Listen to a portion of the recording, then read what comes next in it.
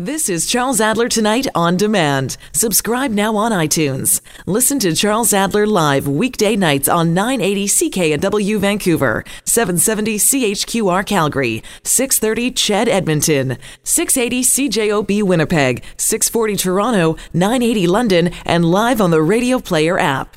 Yeah, so for so long we've been told that the biggest solutions in the world are going to come from the big companies at the top, and those solutions are going to be top down. What I'm actually saying is we're at a point where there's so much technological advancement is that the people in smaller companies and medium-sized companies can come together in new ways and have a really creative thought about how to revolutionize how we come up with new solutions in terms of, saving the world from like climate change or automating the world in a number of different areas.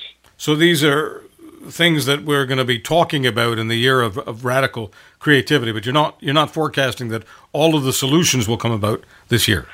No, not at all. I mean, it's a continual cycle of creativity. So we're not going to solve, cancer. We're not going to solve climate, but we're going to make some really big leaps ahead, and more projects are going to learn from other projects. And that sort of building on top of each other is what I'm calling like the radical creativity that we need in the world. All right, so let's talk about artificial intelligence in the real world, and we'll begin with something you've been thinking a lot about, these home assistants. Tell us about what you're looking at in 2018.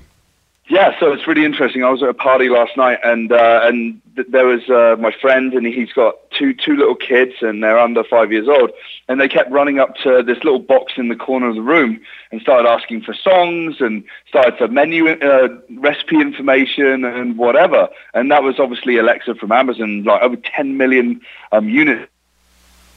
Google Home, Apple HomePod. We already had Siri on the iPhone. So we're going to have more of these home assistants. And what I think is really interesting is they're like the new family member. It's like the brother or sister that knows everything because it's plugged into the internet. And it's going to revolutionize how we sort of live our lives and have that help in the home context. So it doesn't matter whether we're talking about music, information about TV, cooking recipes. We are going to become totally dependent on this interesting little member of the family known as Alexa. Yeah, absolutely. And it's always on and it's always listening. So it's building up a profile about you, and that data's got value for the people that are providing the service, right? So then it comes back and starts to anticipate what we need in our lives. And that's the closed loop that's coming. Now, for the people who are out there, I mean, I sometimes joke about paranoid. Sometimes even the paranoids have enemies. But do people who are somewhat paranoid have anything to worry about? Because the first thing they think about is, wait a minute, is this Alexa going to tell anyone else my secrets? Yeah, so this is around terms and conditions and us signing away the right for people to capture that information and data around us. So I think we just need to be really conscious when we do subscribe to these systems and we walk forward and say, okay, I want this relationship with you. You're the brand. You're the service provider. I'm willing for you to capture this data, provide me with good service. I'm going to trust your terms and conditions, and you can read them, obviously. I'm going to protect my data from any use and abuse that's against my will, really. So let's talk about robotics and robotics being retailed by Walmart. The term robotic and robot, I mean, this isn't sci-fi anymore. We're not in Kansas anymore. No, absolutely not. I mean, robotics has been around for a long, long time. In fact, most of the last century, people were pontificating about what robotics could look like in the real world, and we do have it today. Now, there are some robots like Boston Dynamics Atlas that kind of start to look like humans and can do backflips, but robots like the ones that they've just deployed in Walmart, literally they're roaming the aisles on wheels, and they're using computer vision and artificial intelligence to work out what shelves need stacking and where, and what products they actually need to order. And they're actually working in concert with humans. So this is the relationship we're going to have. It's going to be humans and machines working together to deliver better service and to make life easier. So I don't think we're necessarily going to be replaced. I think we're going to be augmented, and they're the new worker as well. So 2018, is this a good year or bad year for Bitcoin and the other so-called cryptocurrencies? So I think the technology that underpins cryptocurrencies is blockchain. I think that is incredibly powerful. I think that it's a really good year for that, coming into the banking system to help, replace old systems like SWIFT for international money transfers. That's 44 years old, and there's companies like Ripple coming in to replace that. In terms of cryptocurrencies on top, I think we're just going to see lots of people speculating about what it's worth.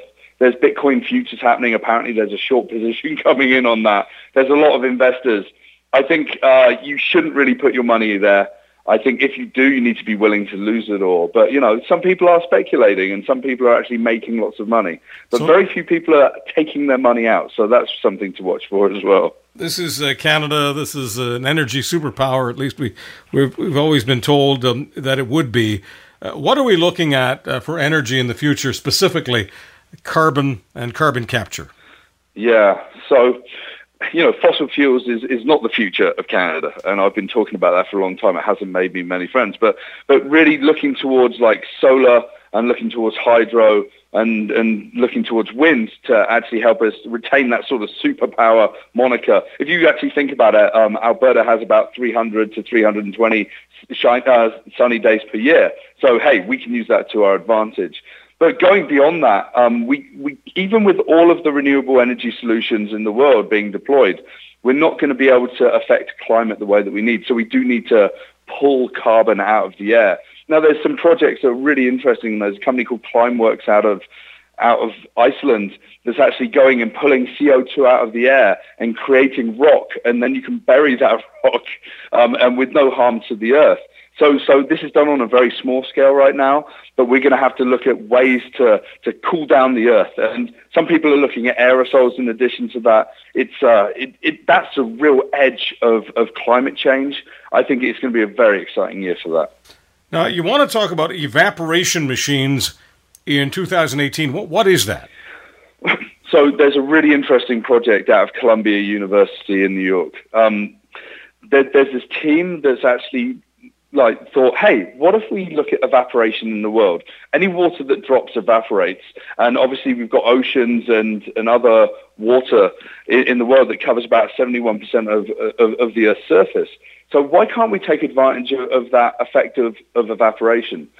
People have actually built these machines and on a very small scale, using bacterial spores, and they've used glue and they've used plastic to come up with these machines that can power light bulbs, but purely based on the evaporation that's coming off of a body of water. Now think about that at a larger scale, then you've got continual renewable energy and something that's got huge potential for the next 20 years. Climate change, naturally, it's something that you've been focused on for quite a while. Solutions for negative emissions.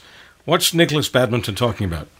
Yeah, so that's what I'm talking about with the with that power plant out in Iceland, pulling the CO2 out of the air. So what we can do is if we can pull some of that CO2 out of the air, we're going to assume that we can actually bring the temperature of the planet down. Now we need to bring it down because the Paris Climate Change Agreement, the targets aren't going to help us get there, and the research is actually showing us that. So we have to come up with those new solutions. Smart cities. Define smart for me, would you? So smart in smart cities in that context means sensors, it means being connected to a data backbone, central processing and dashboards. So imagine if you look at Vancouver and we've got sensors in the roads, in parking spots, in the lights around us. We can actually manage, parking a lot better, traffic congestion, traffic lights, and we can manage the lighting and the electricity needed in the city a lot better. And it's actually been shown that the cities that have deployed technologies like this have been able to save a lot of money, like millions and millions of dollars in spending just providing these basic services. And they've been able to create a really vibrant employment situation in the cities. If you look at Barcelona, they've saved something like $100 million a year by deploying technologies, and they've created about 47,000 jobs just in that city alone.